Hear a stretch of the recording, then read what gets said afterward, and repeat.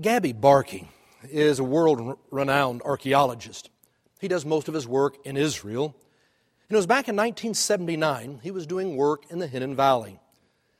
He'd been looking at caves that had been said to be burial places that were 2,000 years old. Well, he also was very helpful in trying to inspire the study of archaeology. And he had one day a class of kids, 12 years old, students, there from a school in Jerusalem, come out and want to work. I mean, they wanted to get their hands dirty. And so he wanted to give them that opportunity and show them how to do it. He sat them down, began explaining archaeology and how to have a dig. And boy, these kids had questions. But none had many as questions as a kid named Nathan. Oh my goodness. Nathan had so many questions. He was Mr. Enthusiasm. And he was asking and asking. He was about to drive Gabby crazy. And so finally he brought all that to a close and thought, I'll kind of put each child in a different place to do some work. And he decided to start with Nathan and kind of give him a place a ways away. He took him out to a place and he said, now this is a floor we've excavated around here. And what I'd like you to do is to sweep this floor. I want you to sweep it as clean as you would your mother's kitchen. And he thought, I'll take care of him for a while, and went back to work with some of the other kids. But he'd only been gone about 15 minutes when suddenly there was a tug at his sleeve and he turned around and here was Nathan. And Nathan was holding up 2 pieces of pottery. Gabby about had a heart attack. He was shocked and he said, where did you get that? Well, under the stones. What stones? He led him back. And there he showed what had happened. He had been working, sweeping this floor, but Mr. Enthusiasm wasn't happy just to sweep the floor. He wanted to remodel. He had taken out a hammer and he began to beat on the floor and to dig. And when he dug, he discovered there was this big room underneath the floor. No one had ever seen it before. Well, it turned out, immediately Gabby called everybody off the site. They began bringing in the professional people to do the excavation.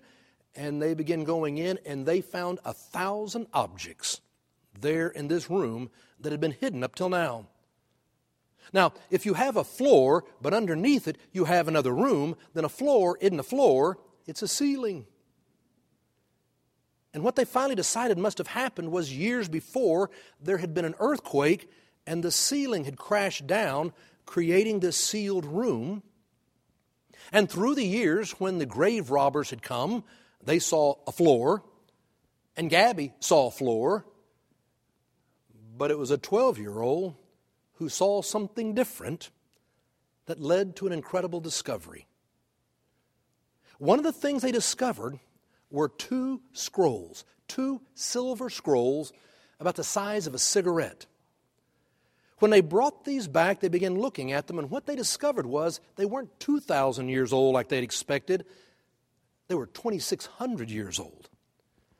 It took them 3 years to be able to unroll them and to be able to see what they had to say.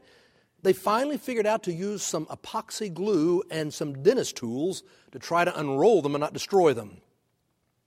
The first word that Gabby said he saw as he started to unroll them was Yahweh, the holy name of God.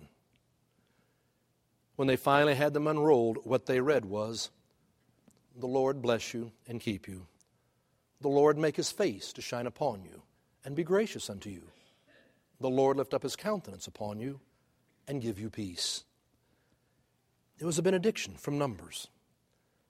It is the oldest writing we have quoting Scripture. 2,600 years old.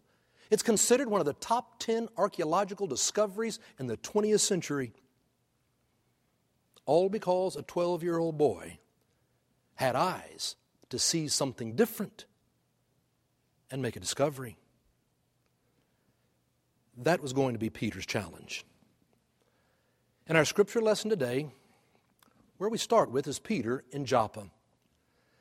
Now understand, Peter had grown up in a culture that said, God loves the Jews. They are God's chosen people. He loves the Jews, but he doesn't love the Gentiles. You may worship and be with the Jews, but you should not be with those who are uncircumcised. They are the unclean. That's what he grew up in. God loves the Jews, but he doesn't love the Gentiles. Now, that's not really unusual. Different times in history, all great faiths have those periods where people think God loves us and nobody else. The Jews said God loves us and not the Gentiles. As Christians, we have said God loves us and no one else. Muslims will say God loves us and no one else. Hindus will say God loves us and no one else. If we're not careful, we begin to see God's love as being so selective, and that's where Peter was beginning. But God had something new for him to see, and you can tell that Peter was getting closer to being able to experience it because the story begins with him staying at Simon the tanner's house. Now, understand, a tanner was someone who was considered unclean. If you worked with dead animals all the time and those skins, you were unclean. So Simon the tanner was a Jew who wanted to follow Christ, but was considered unclean. And yet Peter was staying there. That's big. That's big. It came the next day, about noon, Peter went up on the roof, and there he began to pray. And while he was praying, he suddenly began to have a vision of where a sheet was coming down from heaven with lots of animals on it that were unclean. And the voice said, "Peter, rise up, kill, and eat." And Peter said, "I've never done that. I've never done that. I would not eat that which is unclean." And the voice said, "Do not call unclean what God has made clean." The vision went away, and then it came back a second time. Same exact thing. And then it went away, and then it came back a third time. And then it went away. Now, when I read that, it kind of is clear to me, God's trying to make a point here. He wants to make sure Peter understands it. 3 times it comes. But if you and I had continued to read on in the Scripture, you'd see where it says, "And Peter pondered these things and was perplexed about the meaning." He was thinking about it when there was a knock at the door. The knock on the door was from 3 soldiers. They came from Cornelius, who was a centurion, a Roman soldier who was a God-fearer. A God-fearer is someone who was worshiping Yahweh, God of Israel, but was not a Jew, did not follow the food laws and all the other rituals. They were Gentile, but they worshiped God. And Cornelius had sent 3 of his servants there to Peter and said, "Will you come with us to Cornelius' home?" And it says Peter immediately went. They traveled to Cornelius' home. He came out to meet Peter because he knew that no good Jew would come across the threshold. But Peter said, "Let's go inside." And they went inside, and they broke bread, and they ate. Peter was eating the unclean food there with the Gentiles. This is one of those hinges in history. One of those moments that changes everything. To be able to say God's love is not just for His chosen people, God's love is for all people, it would change everything. It was a difficult thing for Peter to do, but why is that surprising? Ever since Jesus had walked along the shore of the Sea of Galilee, and He said, "Come, follow me," Peter's whole life had been one of change. Learning new ideas, doing something for the first time.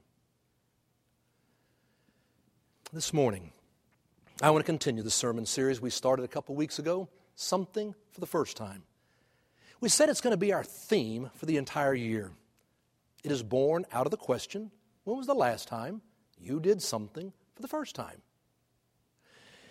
It's come about because of the belief that, you and I have a basic tendency as human beings. We like to figure out what we think and the way we see the world and the way we do things, and then we get very comfortable. You know what you think, you know how you do it, it is easy to get comfortable, and before we know it, our life is into a real routine. And when you live your life year in and year out in a good routine, you soon find yourself in a rut. And a rut is nothing but a grave with both ends knocked out. I know a lot of people who are dead long before they die. we've gotten into such a routine, such a rut. We know what we think and how we do it, and we don't want anything to change. And yet it is being able to follow God into the new year where we feel challenged and we see things in a new way and we're open to experience new things that I believe God leads us into life. So all year long we're going to be asking, when was the last time you did something for the first time? For Peter, that was tough, but it changed everything.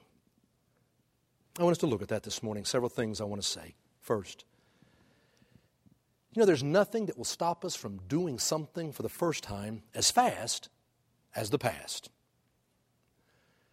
For Peter, when he had the vision and it says he came back down in the house, he was pondering what this meant. And Peter kept saying, but I've never done this before. That's basically what he said. I've never done that before. Whenever you find yourself saying, but I've never done that before, you know you're being controlled by the past. How many times do you hear people say, we've never done it that way? Those words will strike terror into the hearts of pastors. Whenever they show up at the church and the words they hear from leadership are, we've never done it that way before, you know you're in trouble. 24 years ago when I came here to St. Luke's, downtown Oklahoma City was struggling. We were in a difficult period. And we began to dream all kinds of new ideas, something for the first time. We decided to travel to Russia, one of the first two churches under the General Board of Global Ministries to go to Russia in 92 after the wall had come down. We decided to go on television. We decided to start Lifelight, our contemporary worship service. We decided to start Wednesday Night Alive, our continuing education opportunities. We decided to go on the radio with a devotional spot 5 days a week. We started coming up with all kinds of ideas. And do you know how many times a leader in this church said to me, Bob, we've never done it that way before? 0. Not one. Not one in 24 years has ever said, Bob, we've never done it that way before. We were a family of faith that wanted to dream and do something for the first time. It's how you begin to find a new sense of life. You can't be trapped by the past. It was about 13 years ago now. I had a great opportunity. I was invited to be a part of what was called the Pastoral Summit. The Lilly Foundation had decided, Protestants and Catholics just don't visit together very often. There's a lot of very successful Catholic churches and a lot of successful Protestant churches, but they don't ever really talk. And I got to thinking about that, and I realized, he's right. I go to all kinds of continuing education. I'm always learning new things, but it's put on by the Methodist Church or other Protestant churches. It's not the Catholic Church. So the Lilly Foundation set aside $600,000 to have 3 summits, one in San Antonio, Indianapolis, and Boston. And then they wanted to invite some Protestant pastors to dialogue with a Catholic priest, to make presentations to the people who would gather, and then let people ask questions and just dialogue. What are we learning from each other? So I was asked to be a presenter and to go to Boston to talk about what were we doing in a downtown church seeking to revitalize it. Where is Methodism? And so I traveled to Boston to be a part of this pastoral summit and make some presentations. And what I discovered was I learned a ton. I learned so much about the Catholic Church. When I got there, one of the things I learned was there are 2 million Catholics in the Boston Archdiocese. 2 million. The state of Oklahoma has 3,700,000 people in the whole state. More than half of the population of Oklahoma would be the Catholics in the Boston area. That's a lot of people. The Catholics told me, they said, Bob, you know that we are the first and the second largest denominations in the country. I said, really? He said, yes. He said, there are 60 million Catholics in America. That makes us number 1. There are 30 million Catholics who are inactive, and that makes us number 2. They loved to laugh. They loved to make jokes. They were so warm, so open. We just had a good time together, and I was learning so much about it. One of those that I got to present with was a priest, Father Walter Kunin. Father Walter was truly one of those great men. Kind, loving, very smart. He had helped to start an organization called Voice of the Faithful. And Voice of the Faithful was really working hard within the Catholic Church to deal with the sexual abuse crisis that was going on in that day in Boston, trying to find a way to support the church, but the victims as well. But they had lots of things they wanted to talk about with the Vatican and the church. They wanted to talk about how they believed women should be ordained clergy. They wanted to talk about how they believed priests should be able to marry. They wanted to talk about the church's stance on birth control. They had lots of things they wanted to talk about. They loved the church and they wanted to live within the church. And they wanted to have people look with new eyes and see things in a new way. Well, the last presentation Father Walter and I did, I made a presentation, he made his. The room was packed. It was standing room only. And when we got through, there was lots of questions. And then there was this lady near the end who stood up and said, I'm so afraid. I'm so afraid that I'm losing the church that I loved so much. With all the changes. I mean, what's going to happen? What's going to happen? I immediately looked over at Father Walter. I thought, this is a question for you, not for me. She's Catholic. He looked over at me, and then he looked back at her, and he smiled, and he said, we must not be trapped by the past. We must trust God. We must trust each other. And together we will try. And God will lead us into an exciting future. That was worth the trip. I thought about it all the way home. I have never forgotten Father Walter's word. We must not be trapped by the past. We must trust God. We must trust each other. And together we will try. And God will lead us into an exciting future. For Peter, that was going to be tough. Been raised one way to believe something all his life. And now God was giving him a vision to see things in a new way. Nothing will stop you quicker of doing something for the first time than the past. If you think about it, second, there's nothing that'll stop you from doing something for the first time than someone else's opinion. When it says Peter came down from the roof and he began to think about this and he was perplexed, what did it mean? Well, let me tell you, one of the things he knew it meant was there were going to be some people back in Jerusalem who were not going to be happy. Peter knew, if I go eat unclean food, if I go be with a Gentile, there's going to be people back in Jerusalem who are not going to be happy. Other disciples, followers, James, brother of Jesus, there'd be a lot of people who would not be happy. So God gives you a vision, and then you start worrying, what is everybody else going to think? That'll stop you from doing something for the first time. You know, be honest. How many times have you been thinking and praying, God, I want to live fully in the life you've given to me. I want to be who you've called me to be. And as you start thinking about it, you start thinking, well, do I want to go back to take a course in school? What will people say? Me going to school at my age? Maybe I want to learn how to play an instrument. Maybe I want to sing in a choir. Maybe I want to go to a monastery and I'm going to be silent for a whole week. Maybe I want to float the Amazon. Maybe I want to take a yoga class. What will people say? What do the people think? So often stops us from doing something for the first time.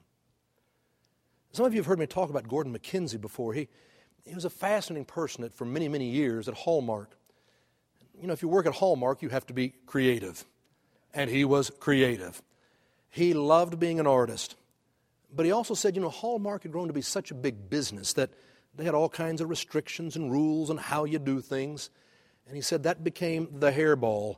And somehow you had to be careful you didn't get sucked into that so you could orbit it and keep on doing creative things. So he wrote a book Orbiting the Giant Hairball.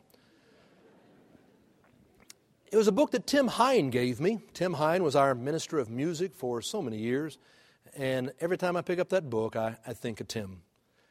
And I was reading it. I've read it many different times, Orbiting the Giant Hairball. He tells a great story of when he loved to volunteer and go to elementary schools to try to encourage kids to be artists. And he would go in and he'd show them how he worked with metals and builds animals, and then how he can paint or draw. He would try to inspire them to be artists. And he said it was always the same. He'd come into an auditorium, they'd bring in the first grade class, and he'd say, man, there's lots of people who must be artists in the school. I see so much great art around here. How many of you are artists? He said, every hand, first grade. I'm an artist, I'm an artist. He said, then they'd bring in a second grade class, tell them the same thing. And I'd say, how many of you are artists?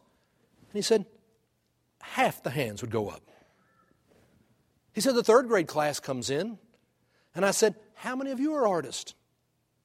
Maybe a third. He said, and so it went with fourth grade, fifth grade, sixth grade. By the time I got to sixth grade, I'd give my pitch and show them what I'm doing. I'd say, well, how many of you are artists? And he said, maybe two hands would go halfway up. It's like nobody wanted to claim, I am an artist. And he said, I always asked the school, I would ask them, here's what happened when I did the first grade, second grade. He said, I'd walk them through it. And I said, so tell me, what's going on around here? Are all the artists transferring out to some other school? He said, the sixth graders got it. He said, no, what's happening is we somehow in education manage to squelch the creative genius inside of us because we start making everybody be normal, think the same way. We begin to worry, what will others think about us? And we kill the creative genius within us all. Are there things you've dreamed about doing? Things that you believe God calls you to do? Nothing will stop you from doing something for the first time as quick as somebody else's opinion. Peter had a great vision. To eat unclean food? I've never done it that way before. What will everybody think back in Jerusalem? And so finally, for Peter, it all started with prayer. Up on the rooftop, he was praying. And God gave him a vision to help him see things in a different way, to make a discovery. But Peter, when there came a knock at the door, made the decision to go. He made the decision to go do something for the first time. You and I hope in 2015, I hope we're going to hold each other accountable and we're going to encourage each other to pray, to think, to be open to God's leading in our lives, but then to have the courage to go, to do something for the first time. Because that's where God is able to work in your life and you discover something new. I came across a great story of a boy named Luis Elnedo. Luis lived in Ecuador, 6 years old. He was a healthy boy, a few brothers and sisters, a mom and dad who loved him. They were very poor. They were natives of Ecuador, Indians there. They lived in a hut. It had a dirt floor. They were good Catholics. They went to church every Sunday. But then at 6 years old, suddenly, Luis started having some tingling in his fingers, tingling in his toes. And as time went on, then he started getting weaker. He had a hard time moving his hands, moving his feet. And his mother was watching this with her son, and they couldn't figure it out. She took him to the tribal herbalist, took him to the medicine man. Nothing they did could seem to make him better. And this mother kept watching her child just literally fade before her very eyes. And she loved him so much, and there was nothing she could do to help him. So one day she picked him up, and she carried him down to the church. And there she went into the cathedral, and she laid this little boy down, and she began to pray. Oh God, I love my son. Help me. Help me know what to do. I love my son. Help me know what to do. She prayed to the Virgin Mary, mother to mother. I know you loved your son like I love my son. Help me. Show me what to do. She picked up Louis and she walked him back out of the church. And as she was walking through the town, she looked over and she saw a building. It wasn't a new building. The building had been there for years, but she had never seen the building. Now she looked at it, and what she read on the building was World Health Organization. That meant absolutely nothing to her. She did not know what that meant. But there was a voice inside her saying, "Go in, go." And so she walked into this building, and there was Dr. Dan Brickelman. He got to know her and Louis, and he took him back, and they went and did an MRI. And sure enough, he discovered he had a tumor growing on his spine. Well, now, Dan had done his residency at a hospital in New York Hospital. He had worked with Dr. Fred Epstein. Some of you have heard me talk about Dr. Fred Epstein. He's a pediatric neurosurgeon. He wrote a book entitled If I Get to 5. And he called Fred and he said, "Fred, I got a family here. This mom is so neat, and this little boy is just wonderful, and I think you could help them." And Fred said, "We have money here for just such kind of a thing. Put them on a plane, send them to New York." 1 week after praying and walking into the World Health Organization, Louis and his mom were about to do something for the first time. They're about to get on a plane and fly to New York. But as you can imagine, there are a lot of people in that town who thought this is a horrible idea. You're going to the United States? What are those people like there? To the big white magician? You don't know what's going to happen. You're so far away from home. You're going to fly on an airplane. There were so many people who were saying, this is a bad idea. But she believed that this is where God was leading her. And so she did that thing. She got on an airplane with Louis, and they flew from Ecuador to New York. And can you imagine landing in New York? You're 6 years old. You've been living in a hut with a dirt floor, and now you're in New York City. I mean, he was terrified. He was terrified. They came to the hospital and met Fred and the staff, and they started doing all these tests over the next few days, and sure enough, they fell in love with this little kid. They fell in love with his mother. They won their hearts. And Fred said, we were all so excited about them and hoping we could help. They brought in a doctor who could speak Spanish and translate, and they told him what they would do. They said over those several days, wherever Louis went, he was holding on to his teddy bear. It was the one thing that seemed to give him hope. Finally, the day came. They wheeled him into the operating room. They began to put him to sleep, and they waited until he was asleep, and they took that teddy bear and took it back to the room. They finally pulled him into the operating room, and there they made the incision, began to peel it all back, and what they discovered was this tumor was far bigger than it showed on the MRI. This was going to take a while. This would be tedious. They'd been working about 2 hours on the surgery when suddenly the anesthesiologist said, we got an irregular heartbeat here. Within 60 seconds, an alarm went off. The blood pressure was falling. In a few more seconds, a second alarm went off. He was in cardiac arrest. And the surgeon had been going slow and delicate. Suddenly they were throwing in all kinds of the towels and anything they could to close up the wound, hold it together, flip him over. The crash cart was coming in. Doctors were storming the room, putting things in the IV, epinephrine straight into the heart, paddles, 1, 2, 3. 15 doctors, everybody doing something, and nothing worked. Nothing. Dr. Epstein began doing an external heart massage, and he said, all I could do is pray. Oh, God, we need your help here. Oh, God, we need your help. Louis, don't leave me. Don't leave me. Nobody wanted to call it. Nobody wanted to call it and say, we lost him. Dr. Fred Epstein kept working. He kept working. 29 minutes went by. And suddenly the anesthesiologist said, "We got a heartbeat. We got a beat." Within 2 minutes, the blood pressure was back to normal. There was a normal sinus rhythm. And Fred said, when a miracle falls out of heaven on you, sometimes all you can say is, "Thank you. Thank you." He said, we all took a little time just to kind of calm down and regroup ourselves. That had been a little exciting. Finally, we were ready. We rolled him back over and we started operating again. It took a number of more hours. Finally, they closed him up, took him to recovery, and now they had 2 great fears. They got him into the recovery room, and finally little Lewis began to come around, and Fred asked the doctor, ask him to wiggle his toes and his fingers. And little Lewis raised his hands and began to wiggle his fingers and then wiggle his toes. And when he did, this whole place erupted. Everyone started screaming and shouting and clapping.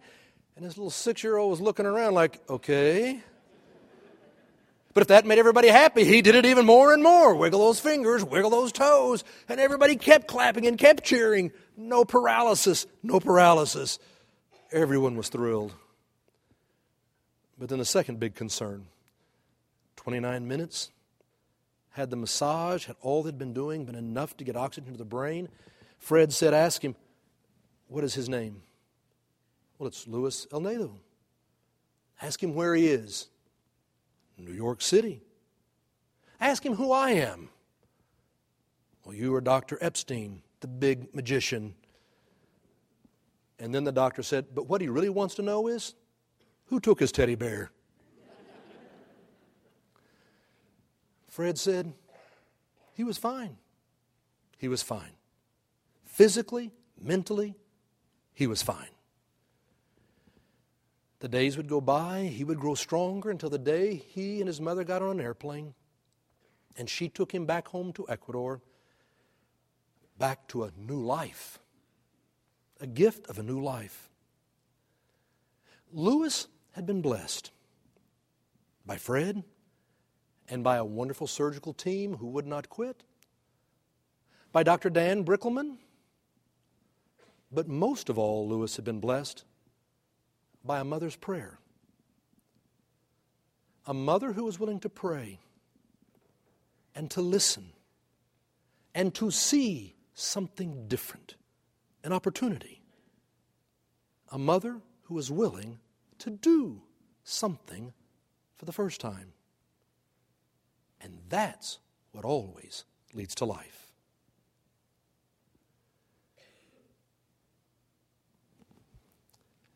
It's in the name of the Father, and the Son, and the Holy Spirit.